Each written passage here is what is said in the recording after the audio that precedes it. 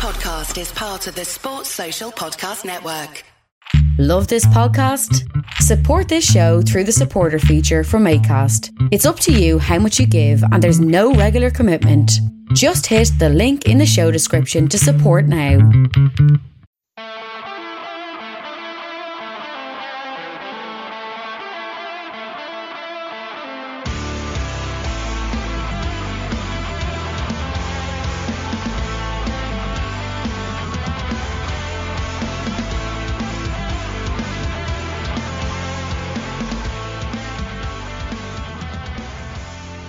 What's good, boys and girls? Two-Footed Podcast on Thursday, March 31st, brought to you by EPLindex.com and our presenting sponsor, Liberty Shield. Liberty Shield is a VPN provider. A virtual privacy network allows you to go online, change your location, access things you're normally geo-blocked from, while also keeping your data safe.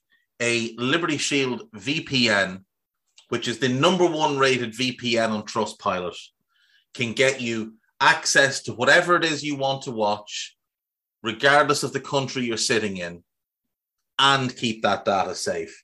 If you go to libertyshield.com and use the code EPL25, that's EPL25, you get 25% off either the router or the software package. The software is instant download to your device and get using. So that's libertyshield.com and EPL25 at checkout. We're also brought to you by Home of Hopcroft, a giftware and homeware company located in Scotland but shipping worldwide. Check out homeofhopcroft.co.uk. And finally, do check out the EPL Index and Anfield Index shops, which you can find on Etsy. Use the codes EPL10 or RED10 to get 10% off at checkout. Right, folks, I start with an apology. I gave you bad information yesterday. I said that if Costa Rica beat America, Costa Rica were qualified. That was not the case. I don't know why I didn't check goal difference. America lost 2-0 to Costa Rica, but still qualify for the World Cup. Mexico also through. They beat El Salvador 2-0.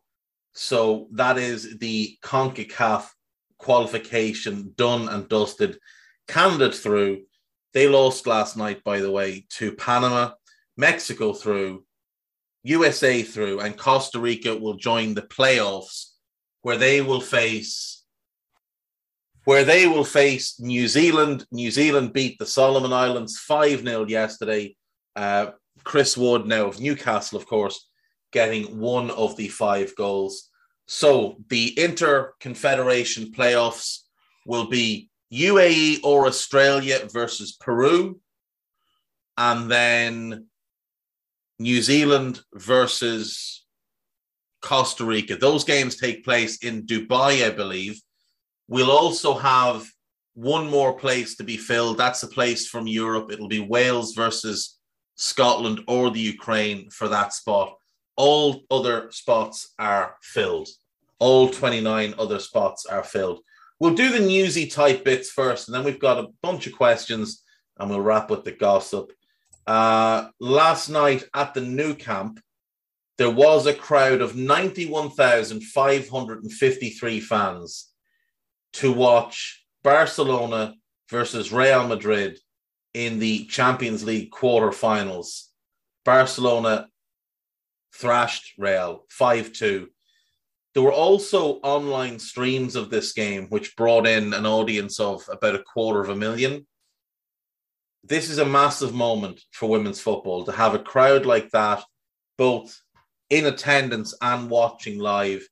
We are starting to see more and more interest in women's football, and it can only be a good thing. It really can only be a good thing. In another quarterfinal last night, we had Paris Saint-Germain against Bayern Munich, and a 2-2 draw meant that PSG went through 4-3 on aggregate. So congrats to them. Barca and PSG through to the semi-final stage. Ruud van Nistelrooy will take over as manager of PSV Eindhoven in the summer. This will be his first senior managerial role. Roger Schmidt is leaving. He will have no shortage of offers with the work he's done at PSG, and he could still leave with an Eredivisie title in his pocket. Big task for Van Nistelrooy, though. Anytime you're taking over a top club in a domestic league as your first job, you're going to be under pressure. He signed a 3-year contract.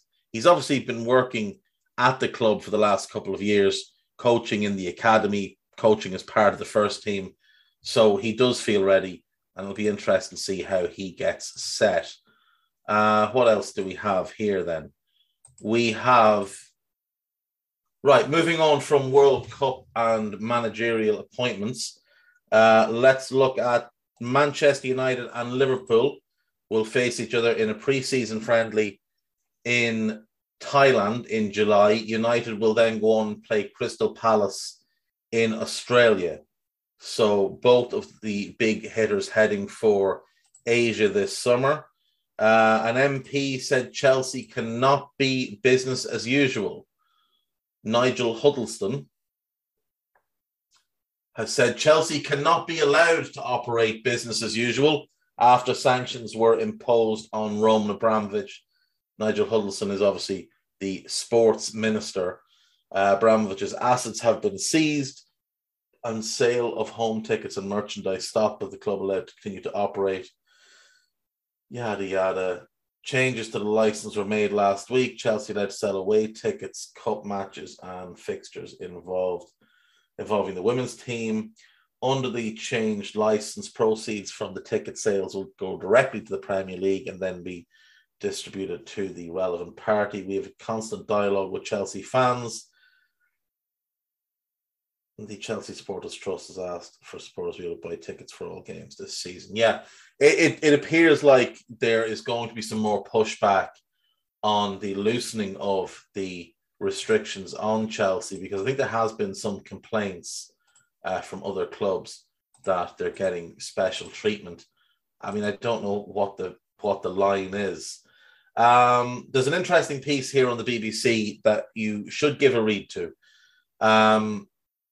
So obviously, Saturday marks the start of Ramadan, and it will last for a month and end with the celebration of Eid on the 2nd of May.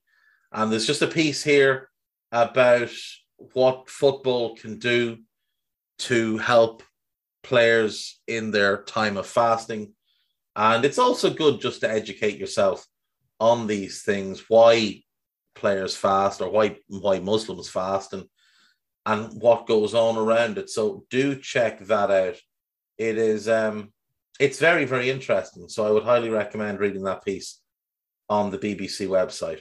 Right, let's just jump into the questions and get those answered. AMK2889, listening to your pod the week of the latest international break, you discussed what you felt each team needed in the off-season. You think that Ivan Toney will leave and is ready for a bigger club. What is your thinking as far as a bigger club? An Everton or Leicester, or bigger than that, such as Spurs or Arsenal? You also talked about how Brighton needs a centre-back. So I'll answer the Ivan Toney part first. I think an Everton, Leicester, Aston Villa, who else is in that middle ground? Wolves, West Ham. I think you could play for any of those. I think he'd be a really good signing for a West Ham who could do with an upgrade on Antonio. West Ham fans won't like the suggestion that Toney is an upgrade on Antonio, but I believe that he is. I think his all-round game is superior, and I think he's a better source of goals as well. So they could also play as a duo if you needed them to, and I don't think Toney would be overly put out at having to rotate for a year with Antonio before taking over. So I would say anyone up to West Ham as a starter. As a squad player, if he was willing to go and be a squad player, and he has suggested that he would be a squad player at Liverpool, but maybe not anywhere else because he is a Liverpool fan, I wouldn't be against Liverpool signing him. I think he is a very good player, and I think he could be a really nice weapon to have in the squad. You also talked about Brighton needing a centre-back to fit in a back three and a starting striker. What centre-back would you choose for them, as well as what striker? So in terms of the striker position, you're looking for someone that's really clinical in front of goal. You're looking for that poacher type of player. But it wouldn't be a bad idea if they bought someone that could also involve themselves with the physical side of things. They've tried to sign Darwin Núñez, and I suggested Wout Weghorst for a couple of years. They got neither of those deals done. I mean, it just depends on budget. If they could get someone like Scamacca from Sassuolo, he'd be a good fit. I suggested Callum Wilson before he went to Newcastle. Not necessarily Wilson himself, but that profile, someone that can get you 15 to 20 goals each and every season and also be involved in everything else. Ivan Toney would probably be too expensive for them, but again, that type of profile. I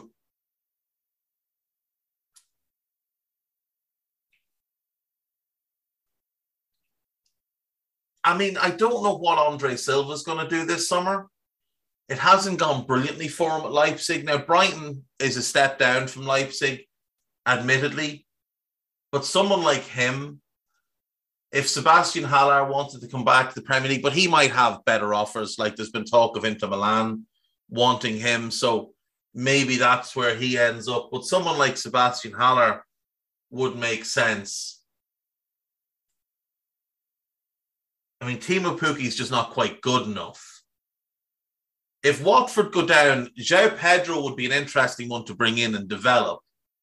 If Burnley go down and Weghorst has a buyout clause, then I would still say go for Weghorst. Ben Brereton Diaz might not be a bad fit. He's developing the hold up and link play side of his game more and more as this season goes on. So Ben Brereton Diaz might not be a bad idea. In terms of centre-back, you're looking for a ball player.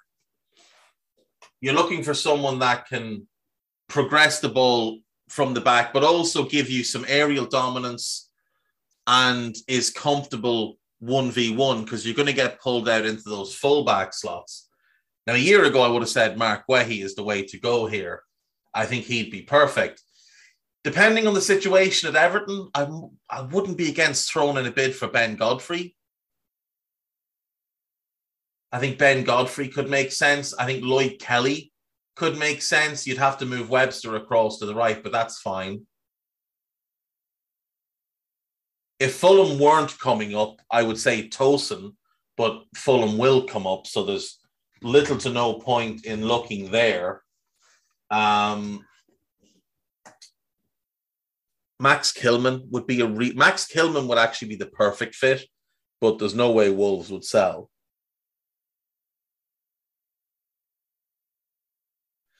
The likes of Joe Worrell, who I really like, you'd really need to be replacing Lewis Dunk with him.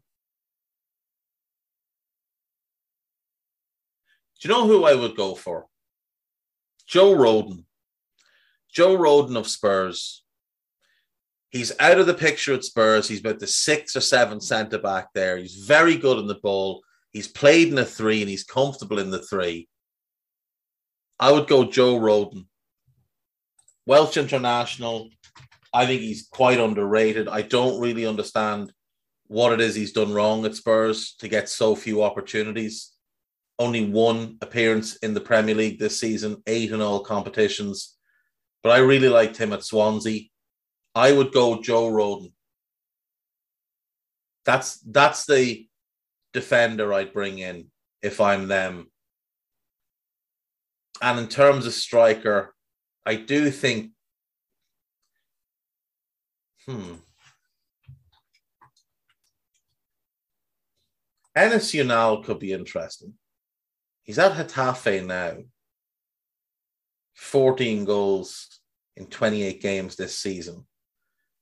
He's at City for a little bit of time. He had that great season alone at 20. He's maybe not consistent enough in front of goal. That might be the knock on him. But he's having a really good season for Getafe this year.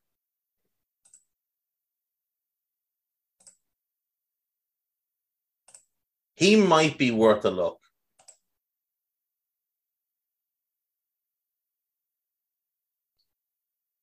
outside of him, I mean, to be fair, Maxi Gomez of Valencia kind of ticks all the boxes, but again, he hasn't shown himself to be consistent enough in front of goal season on season. But that's largely due to the fact that he's been playing in mediocre Valencia teams. If Valencia are willing to let him leave, which I do think they would be, he's 25, he'll be 26 in August. I like his all-round game, and I think he will get you goals if he's given the opportunities. Remember when he came through to Celta when he moved over from Uruguay with Celta Vigo, and he got like 17, 18 goals in his first season. Maxi Gomez, that's who I'd go. Joe Rodon at centre-back and Maxi Gomez at striker. That's who I'd go for. And finally, what formation? I would go 3-4-1-2. I would play, or 3-4-2-1 either. I would want Alexis McAllister in the team, and I would want Trossard in the team. Mopé, I'm happy enough to have coming off the bench. So Gomez is the 9. Say McAllister and Trossard behind him, tucked in narrow. Then Lamptey, Basuma if he stays. If he doesn't, then Jakob Moder, Mwepu and Cucurella. And then Joe Rodon, Lewis Dunk, and Adam Webster as my back three. Tom James, if you could pair any two strikers in the world together to make the best pairing as far as blend, chemistry, output, and goals and assists, who would they be? Also, I remember Ian Wright telling a story about Gareth Southgate being hard as nails, and that if you left one on him in training, you'd hear about it in the changing room afterwards. I can't for the life of me imagine Southgate in any way, shape, or form being intimidating or getting in someone's face like that. Have you ever heard a story about a player coach that would really surprise you as far as how you have perceived them? One of the funnier stories I've ever heard is about a young Sir Alex Ferguson when he first went into management. So this would have been kind of, I assume it's St. Mirren. Fergie's in his, mid to late 30s. He had a bit of a reputation as a tough guy, as a player, one of those sort of big, burly centre forwards who threw himself about a lot. So apparently he was having a shout and a tantrum at some of the players, and one of his players walked by him to get a cup of tea. And Ferguson watched him walk by, and then as the player went to walk back with his cup of tea, slapped the cup of tea up into his face. And the player then turned around and knocked Ferguson clean unconscious. Now, I've never been able to verify that story, but I've heard it from 3 or 4 different people. So it's maybe one of those old folk tales, but I think that's quite funny because Ferguson always had that sort of intimidating nature. So the idea of him getting flattened out cold on the dressing room floor is interesting. In the opposite regard,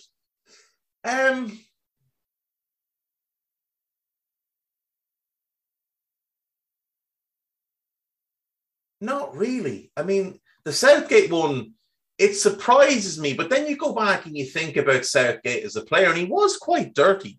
Like, there's the clip going around today, again, of Roy Keane stamping on Gareth Southgate. But what's always overlooked is that Southgate goes in with both feet off the ground and catches Keane around the knees. So he wasn't exactly a shrinking violet.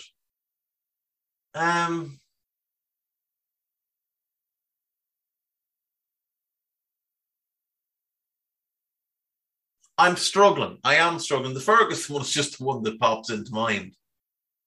Did once hear about Ivan Leonardson going on a rant in the Liverpool changing room, but no one knew what he was saying, bar the other Norwegians in the dressing room. He just kept ranting in Norwegian, and players just looking at him, baffled. Alex Manninger apparently was a good one for losing his mind, but he would do so in German, and no one would understand what he was saying when he was at Arsenal. And he's such a mild-mannered person, Alex Manninger, that it's a little bit surprising.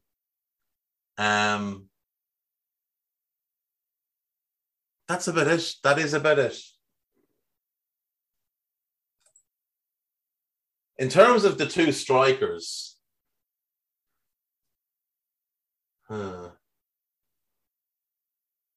so I'd love to see João Felix and Mbappe together. I think João just dropping off into space, similar enough to, a Bergkamp, Henry type of situation. Nkunku and Mbappe would be the best pairing. Nkunku Mbappe. Yeah, that would be the one. Kylian Mbappe, Christopher Nkunku. If I was managing the French national team, I would be putting them in the team and building from there. If I was managing PSG, I would be going all out to get Nkunku, and I'd be trying to convince Mbappe to stay based on what those two together could be. I'd probably also look to bring back Moussa Diaby. KR99, what are the 5 most bizarre managerial appointments a club has ever made? For example, Valencia appointing Gary Neville. Mr. Kevin Clark responds with Everton appointing Rafa would have to be up there, and it would. It's definitely got to be in the mix. I think Newcastle appointing Joe Kinnear is definitely one you'd have to consider. He'd been out of the game for 6 years because he had that little spell at Nottingham Forest that was a failure, but it was kind of since he'd left Luton. So he was the manager for a year, and then he came back as director of football 4 years later. But yeah, Joe Kinnear being appointed as manager of Newcastle would certainly be one, and unsurprisingly, it did not go very well. 18 games, 4 wins. So, not ideal. Did love Joe Kinnear, though, when he was at Wimbledon and would frequently be linked with the Irish manager's job. I did always hope that he would take it because, nice to have one of your own managing, and he was a really good manager. He was really good for Wimbledon through the 90s. Notts County and Sven-Goran Eriksson, I think, is one that has to be in consideration when they got money for about, 8 minutes. Was he director of football there, though?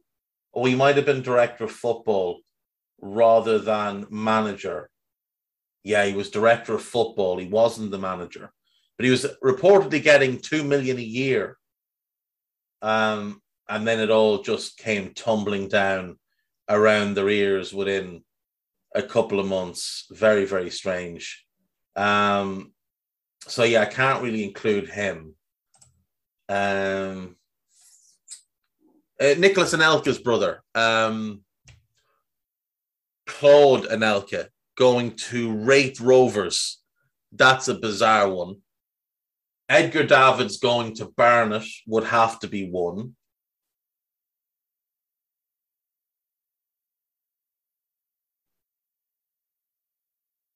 Let me think.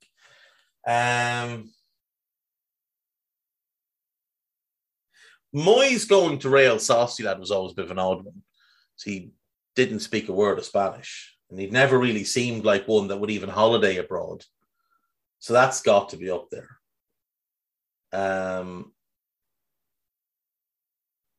Neville is definitely in the top 5.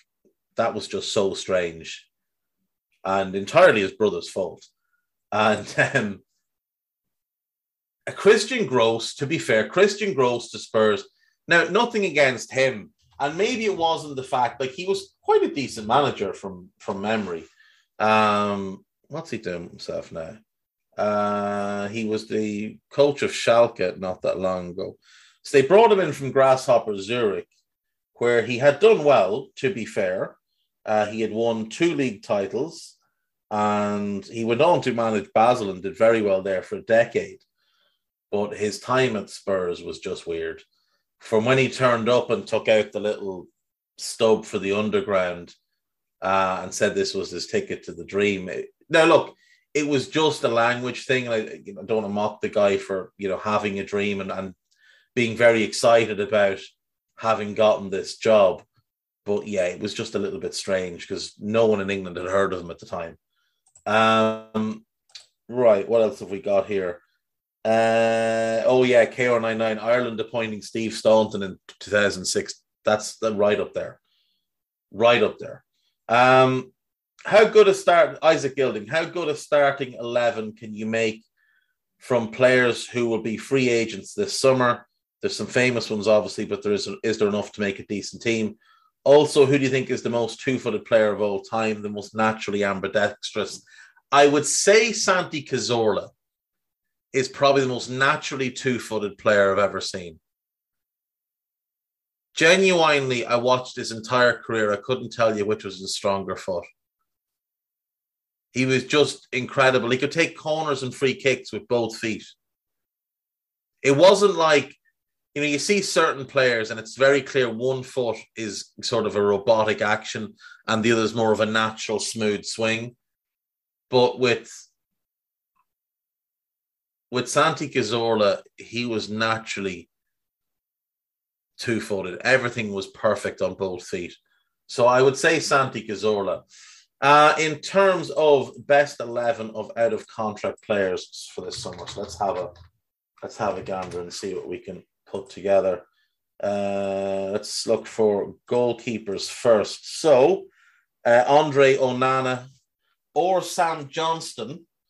There's also Thomas Strakowski, Thomas Strakosha, who's a good goalkeeper. Sergio Asensio is a good goalkeeper. He's had a horrible luck with knee injuries. Matthew Perrin's another. There's actually some very good goalkeepers up on freeze. Igor Akinfeev, if anyone wants a Russian legend. Both Southampton goalkeepers are out of contract this summer. Samir Handanovic is out of contract this summer. David Ospina is out of contract. I would say Onana is the best keeper of the bunch, so we will go with him as our goalkeeper. Right, let's look for right backs. Mazraoui is going to be hard to beat at right back. He is very, very good. Serge Aurier, Azpilicueta, Juan Cuadrado. Djibril Sidibe is not bad, but Mazraoui is going to be the choice here. We'll write these down. Unfortunately for Ajax, who are a club that rely on sales to sort of operate, they're going to lose two very good players this summer. Left backs, we can take a look. Centre backs should be easy enough. Left backs, Marcel Halstenberg is a good player. Marcelo's the best of them in terms of what he's done in his career, but he's not very good anymore. The one I'm going to go for is Lee Buchanan of Derby County. Now, he's 21, so you would have to pay a tribunal fee, obviously, because he'd be moving English club to English club. But yeah, Lee Buchanan would definitely be worth picking up for a Premier League club. I'll accept that Halstenberg's a better player, but Buchanan is 9 years younger, so I'm going to go for him. Centre back, it's hard really to look beyond Christensen and Rudiger. They're the two kind of big ticket items, but James Tarkowski is also worth mentioning here. Ramignoli's out of contract. Luis Felipe of Lazio. Jason Denier of Lyon. Chancellor Mbemba, isn't there some mad thing going on with his age? Dan Axel Zagadou, worth having a look for a number of clubs. Romain Saiss out of contract. Matthias Ginter out of contract. I'm going to go back three because obviously the Chelsea boys can't really be trusted without it. Rudiger and Buchanan are fine to play as wing backs. So I'll go Tarkowski, Christensen and Rudiger with Mazraoui and Buchanan as my wing backs. We'll move into midfield then. And let's see. I don't know how good this team will be, but it won't be too bad. It's going to have Mbappe up front. So, I mean, from that point of view, right, midfield, there's three standout names. There's Paul Pogba, Frank Kessie, and Boubacar Kamara. There's Jesse Lingard, there's Florian Grillitsch, Christian Eriksen. I think he's got a club option for a year.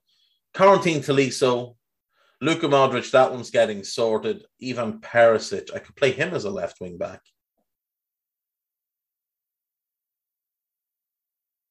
No, I'm going to stick with who I have. Jean-Michel Seri, Sergio Roberto. There's actually quite a few midfielders who are decent out of midfield. Isco's out of contract. Look, it's Kamara as your holding midfielder. It's Kessie as your sort of box-to-box dynamo, and it's Pogba as your 10. It has to be real. As bad as he's been in the Premier League, it does have to be Paul Pogba. And then my front two will be Kylian Mbappe and Ousmane Dembele. And I am now able to drop Paul Pogba from my team because I don't want him and put Paulo Dybala behind them. So that's what I've got. I'll put Pogba on my bench. I've also got Lacazette, Belotti, Bernardeschi, Di Maria, Divock Origi, Kyle Larin, Ben Brereton, Diaz with Blackburn have an option to extend. Luis Suarez, Eddie Nketiah, Christian Pavon of Boca Juniors is an interesting one. He's very talented, but he's not quite reached the level that was expected of him. Christian Tello of Real Betis, linked to Liverpool every year for about 4 years. And some Liverpool fans were desperate for them to sign him. And he's proven to not be very good. But yeah, I'll go Onana in goal, Mazraoui and Buchanan. No, let's be fair, Perisic is a better player than Buchanan.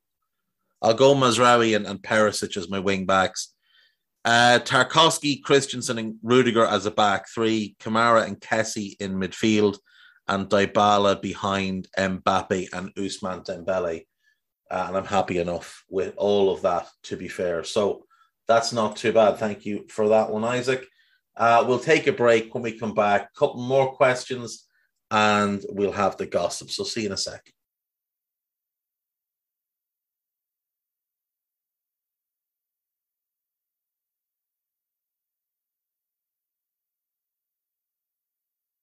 Right, welcome back. So I've got a bunch of questions here from Sports Lens, so I'm going to try and get through them. Sorry, but I missed some of these before when you send it to me. If you were in charge of FIFA, what 3 rules would you implement effective immediately? Right, let's start with that one. So I would automatically have an independent doctor at every single game to assess all head injuries, not a team physician. I would not give the player any say in the matter. An independent doctor there to assess the player and make a ruling. If the player is unfit to carry on, the team gets to make a substitution. While the assessment is taking place, the team can make a temporary substitution, which becomes a permanent substitution if the player can't carry on, but does not count as one of their assigned substitutions. So that's one. The second one, I'd do away with all international friendlies. I think they're nonsense. No more international friendlies. Just get rid of them all. And the third one,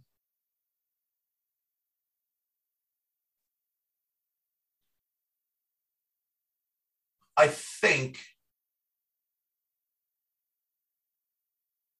see, because it's FIFA, not UEFA, you can't really put in place a proper kind of like financial fair play sort of ruling. So that will be out.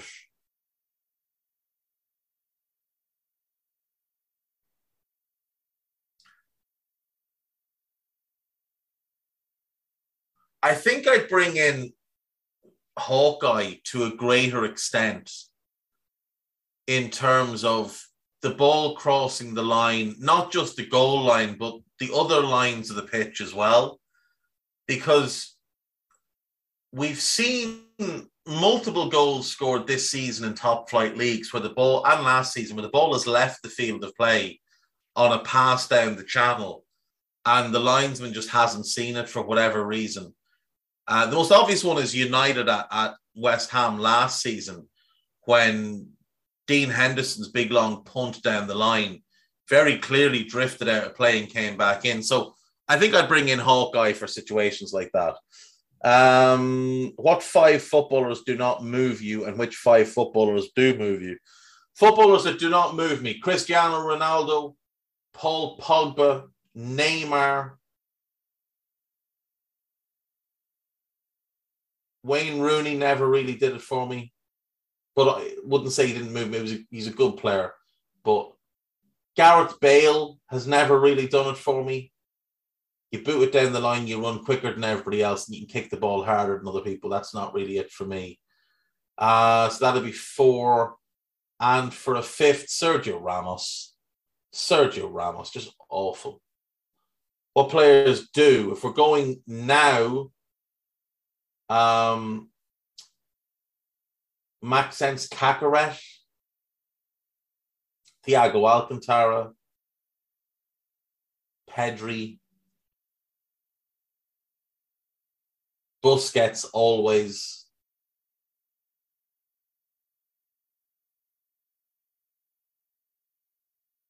and João Felix. So I'll take that. If you were in the United board, who would be a better fit and why, Enrique or Ten Hag? Enrique would. Number one, he's more used to managing in high-pressure situations. He's managed at a bigger club than Ten Hag. He has had major success. I do think Ten Hag is a more promising manager, but I think Luis Enrique would be a better fit at United given his profile and given some of the problems that United have. I think he'd be better at glossing over them than Ten Hag. He's also younger than Ten Hag, which is strange. He's had an odd managerial career. He did not do well with Roma or Celta Vigo. Somehow got the Barca job off the back of a fairly mediocre job at Celta. Obviously won a treble, which was very impressive. Following season won a double. But they got worse each year under him, which is a bit concerning. But yeah, I think I would go for him. I just think he's got more experience. He's been in more high-pressure games. And I think the job he's done with Spain has been pretty good in terms of rebuilding the squad, but he's ignoring some of his best players, which is just never advisable. I would go Luis Enrique. On the anniversary of David Rocastle's death, can you describe what type of player he was? Who stylistically, past or present, was he similar to? And how good was he? Rocastle never fully reached his potential because of a knee injury. But early Rocastle, and I've only seen this on tape. I was 5 when Rocastle turned 20. I was 3 when he made his debut at 18. So I missed probably the best years of Rocastle at Arsenal. But from watching back, his ability to carry the ball, his dribbling ability, his power, I think Jude Bellingham is quite similar to him. Now, Bellingham's longer than him. Bellingham's 6'1", 6'2". Rocastle was 5'9", so he had a more kind of compact, powerful build. But yeah, I think Bellingham has traits of Rocastle about his game. He was spectacular. Even when he was at Leeds and at City and at Chelsea, even though he'd slowed and the injuries had clearly taken hold, he was still a hell of a player. You have to remember that, like, his career was basically over in 98. To be fair, his career was basically over in 96. He was 29 years of age. The injuries were just too much for him to overcome. He never got capped by England after 92. He should have won. He should have won 100 England caps, but he got 14. That knee injury in 1990 really set him back, and he was never the same. Even the last year at Arsenal, he was never the same. But Rocky Rocastle, like, go back and find highlights of his kind of 87 to early 89 sort of run. Just unbelievable. A match winner each and every week. Could do a bit of everything in midfield. There's not many players like him anymore, but I would say Jude Bellingham is probably the one that has traits. Gerrard had certain traits in terms of his ball carrying ability, but Gerrard couldn't dribble the way Rocastle could. And Gerrard had more of a sort of elongated stride where he liked to push the ball ahead of him and really power onto it, whereas Rocastle could work in tighter spaces. I'd say Jude Bellingham's the one. I could be wrong. Others will have different opinions on it, but that's who I'd go with. Barnsley's left peg. A question for the listeners' questions today, if you haven't recorded already. How good was Pavel Nedved? Oh,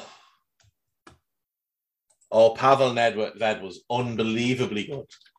Pavel Nedved, from when he joined Lazio up until probably, when did Juve get relegated? 2006. That 10-year run, he was one of, if not the best midfield players in the world for that decade. Now, you can, obviously you've got Zidane and people like that, but Nedved's consistency was spectacular. His role in that Lazio team that won the title. So they played a 4-4-2 that became a box midfield in possession with Dejan Stankovic on the right and him on the left. And these were two guys that could win matches by themselves, but their off-ball work was just different class. Like, they could both press high up or drop back and basically be second fullbacks in front of the right and left back. And then they lead a counter-attack. And when they get teams pinned back in a half-pitch set attack with the defence all set, flat back four, two centre midfielders sitting in front, Nedved and Stankovic, with their movement and intelligence, Nedved could pop right, could go central, Stankovic would make runs central, and they'd always have an ability to find each other. Then you had Veron just dictating from midfield. When he went to Juve as the Zidane replacement. I mean, near impossible task. And if anything, Juve got better. Now, it also helped that they bought Thuram and they bought Buffon and they got in Capello as manager, but he was sensational. Very, very strong weak foot as well, but his kind of reminds me a little bit of David Rocastle in that kind of shorter, about 5'10"-ish, if I'm right. Yeah, about 5'10", stocky build, could work in small space, but could really power forward with the ball. Dynamite shot off his right foot, good left foot, creative passer, though often overlooked for his passing. Loyal to a fault. Would have stayed at Lazio, only the financial situation meant they had to sell him. Stayed with Juventus when they got relegated, even though he could have moved on. Now, he was 34 at the time, but he still would have had offers to go elsewhere. Went down with the ship, came back up with them. I would say, in my time watching football, he is comfortably the best Czech player I've seen. Rosický's probably second. I loved Rosický. But I would put Nedved a level above. He was absolutely brilliant. Who's like him now is an interesting question. There's bits of Kovacic's game that are similar, but he's more of a central midfielder, whereas Nedved played wider. I'm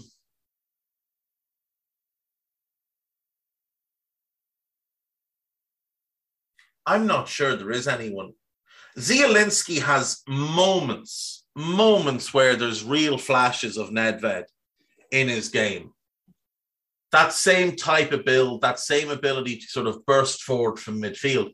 Now, he's obviously been used in a very different way in his career to Nedved and doesn't get as much attacking freedom. On the occasions where he has gotten attacking freedom, he's been able to reward his teams with goals. There's little bits of Ox that I wonder if Ox had been developed as a left winger, cutting in field, that same sort of build, that same sort of explosive burst. I do sort of wonder if Ox could do things. Zielinski last season, 10 goals in all competitions. Zielinski's probably the closest to him stylistically, but in terms of level, there's no, not even close. I really don't think there's many like him at all, or have been many like him. Like,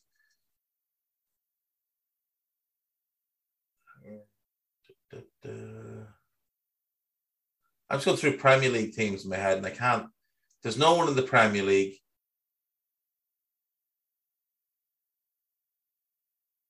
No one in La Liga that I can think of.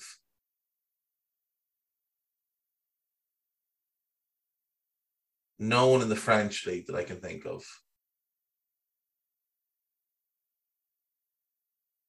No one in the Bundesliga that I can really think of either. No, he's quite a unique player. Zielinski is probably the closest stylistically, but in terms of level and style, there's no one close. Okay, what else have I got here?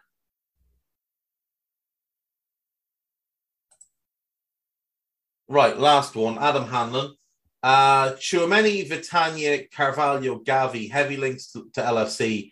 What's your opinion of it? I think we target 2 of the 4, 1 of the 4. How would it affect Jones and Elliott, in your opinion? Tchouameni, I think, is a definite target. Vitania, I don't believe to be a target. Carvalho, I think, is a target. And Gavi, I think, would be an opportunity more than an actual target because of the contract situation at Barcelona. I don't think Liverpool will look to sign Vitania. I wonder if that was maybe just a bit of a warning shot fired across, because Porto were being linked with Carvalho around that time. I think he is Liverpool's preferred target for that more attack-minded, creative midfield type. How would it affect Jones and Elliott? If you're good enough, you'll play. Now, I think when I look at Carvalho, I see someone more similar to Coutinho. So I think probably in this iteration of Liverpool, he probably plays as a left-sided forward. So he and Diaz would compete for that role. But I do think in the long term, in a 4-2-3-1, that's probably how you get more from them. And that would be Elliott playing as the right winger, be it as a starter or as the depth piece. Carvalho as the left-sided one, who can also play as the 10. Elliott can also play as the 10. And Jones is sort of the backup 10. So those 3 could be your backup 3 in a 4-2-3-1. If, let's just say, for example, Liverpool did sell Mane and buy, let's just say they bought Nkunku. Okay, so you go Salah, Nkunku, Diaz behind Jota. And then you've got Firmino as the backup to Jota, and then Elliott, Jones, and Carvalho as the backups behind the striker. I'd like another addition to that. I'd rather play Salah as the 9 with Jota as the backup. I'd like Rafinha on the right with Elliott. Then Firmino in Nkunku, Firmino, and Jones as the backups in the 10 spot. And then Diaz and Carvalho on the left. So if Sadio left, I'd want 2, just because I'm greedy. But I would prefer 4-2-3-1 than 4-3-3 anyway. I'll word this terribly, but I'll give it a go. If Klopp and our recruitment team were to try and use our current model and philosophy, let's say from 2000 to 2010, who do you think they'd look to recruit to fit the same profiles as our best or current 11? I say 2011 because that's when Henderson joined, and he's currently our longest serving player in our squad. So prior to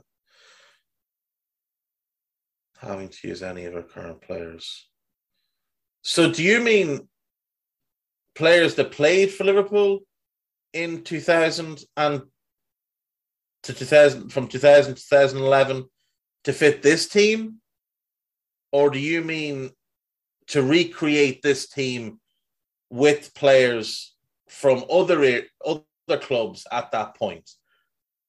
Because you can't recreate this Liverpool team from that era of Liverpool. So I'll take it that what you mean is if these guys had been in charge between 2000 and 2011, who would they have signed to recreate the current team?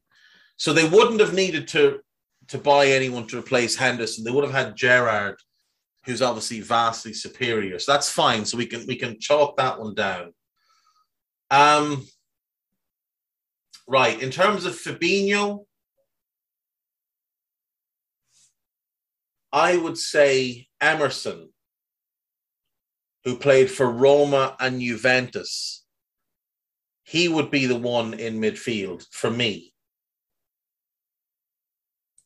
In terms of Thiago, I think it's Xavi. I think Xavi is the one you go for. You try and take advantage of some of the chaos that was surrounding Barcelona sort of prior to Rijkaard going there. And you try and get a young Xavi. He would have been, kind of early 20s at the time. So your midfield is Gerrard, Emerson, and Xavi, which would be nice. For Mane, God,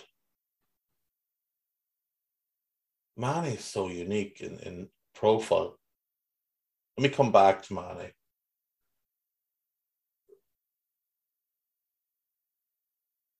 Firmino is basically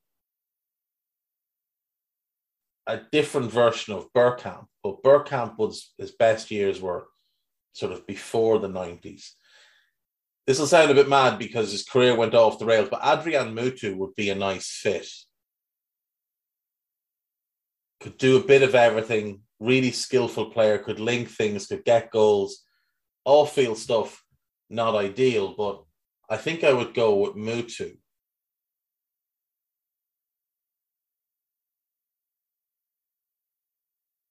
For Mane, you probably just go Cristiano.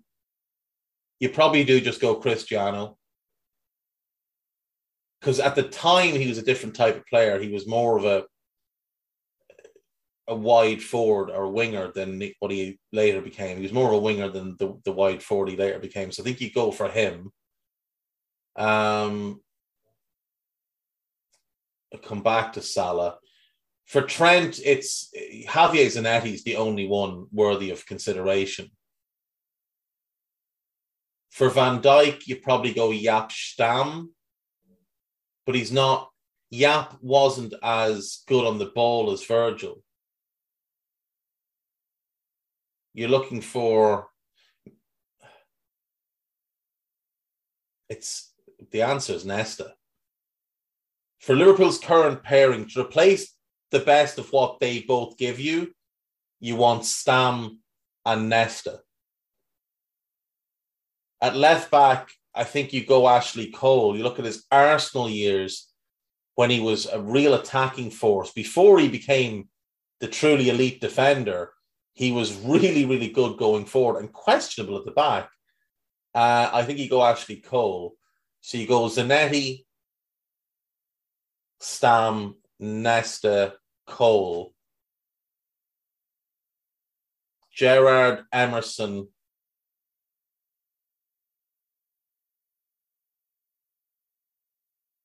Xavi, Cristiano, Mutu.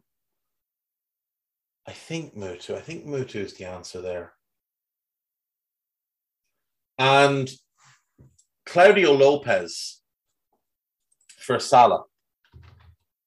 Claudio Lopez, when he was at Valencia, was absolutely superb. For left back, you could go Killy Gonzalez and try and convert him if you got him cheap. But yeah, I would say now, admittedly, Claudio Lopez never reached the heights that Mo has reached, but his 98-99 season at Valencia, he scores 33 goals, which is really impressive. 17 the following year. Then he moved to Lazio in 2000, so that kind of follows. What age was he then? He was 26, so yeah, he'd have been about the age that we would have signed somebody. So yeah, I'd go Claudio Lopez. Now, that's obviously going to be a very expensive team, but if you get Claudio Lopez was expensive when he went to Lazio. I think they paid 30 million euro. Let's see, Adrian Mutu, what kind of fee did he move? So he would have been leaving Inter Milan on sort of a free-ish transfer type of deal. So he cost about 4 million euros. So we'll take him. Cristiano, I think United paid 12 million for him. So we'll take him. Xavi would have been expensive. Emerson.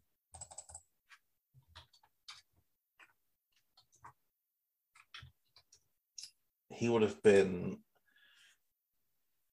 He was at Bayer Leverkusen in 1990, and Roma signed him for about 18 million euro. I think that's probably less at the time, but yeah, I take him definitely as the Fabinho type. Absolutely brilliant for Roma and for Juventus, so I would go with him. It would be an expensive team. Like it would be, because to recreate the current Liverpool team would be insanely expensive. Goalkeeper is the toughest one though, because goalkeepers as good with their feet as Alisson are few and far between across the history of the game. They were a much rarer thing back in the 90s and 2000s.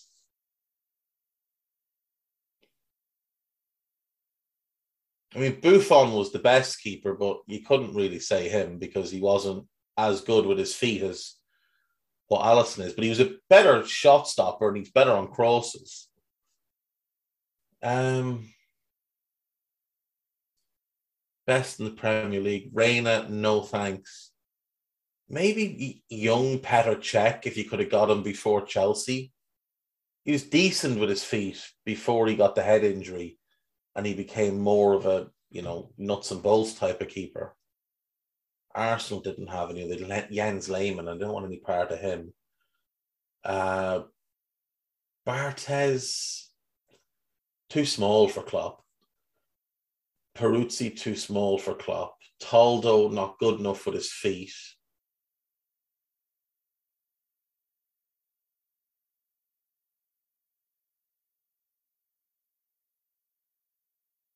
Victor Valdez would be a hard no.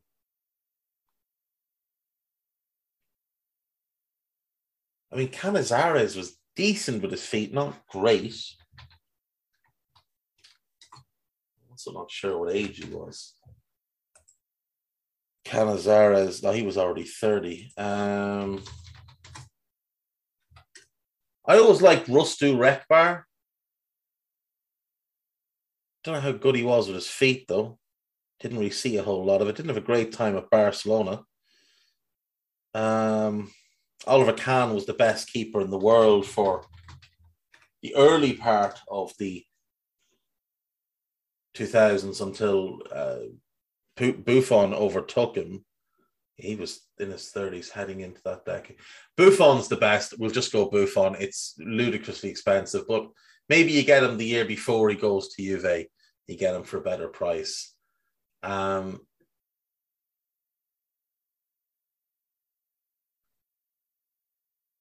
guess Dida was the Brazilian keeper of the time. No, thanks. Yeah, we'll just go Buffon. Yeah. Right, let's do the gossip and be done. England midfielder Calvin Phillips has told Leeds he wants to sign a new contract this summer, which would leave Manchester United, Liverpool, Newcastle, and West Ham, and Aston Villa all disappointed. France forward Anthony Martial could be used by Manchester United in a make-weight to sign Harry Kane. I don't see Spurs agreeing to that.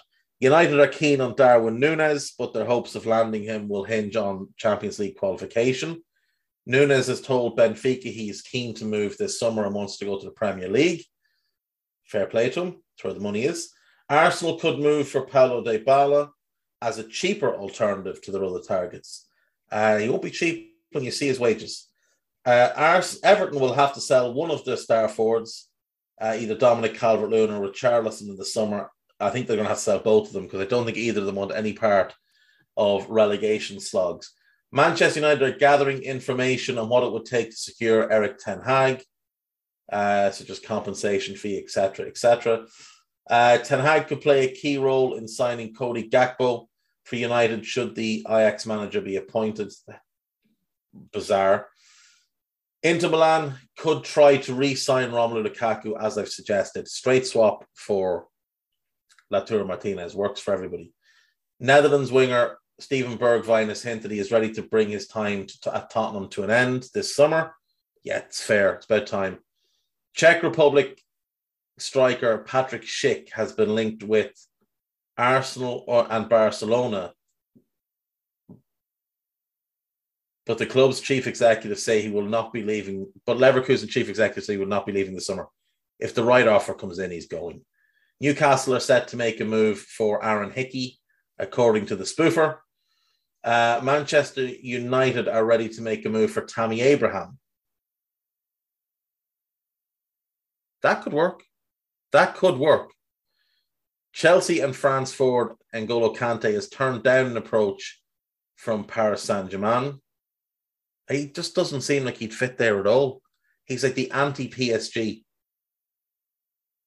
AC Milan are reconsidering a move for Real Madrid forward Marco Asensio after being put off by his wage demands. Yeah, he's going to want big money because he's a big name player, even though his production and performance doesn't live up to that. But yeah, that is what it is. That will do me for today, folks. I will see you all tomorrow. Take care of yourselves. Bye-bye.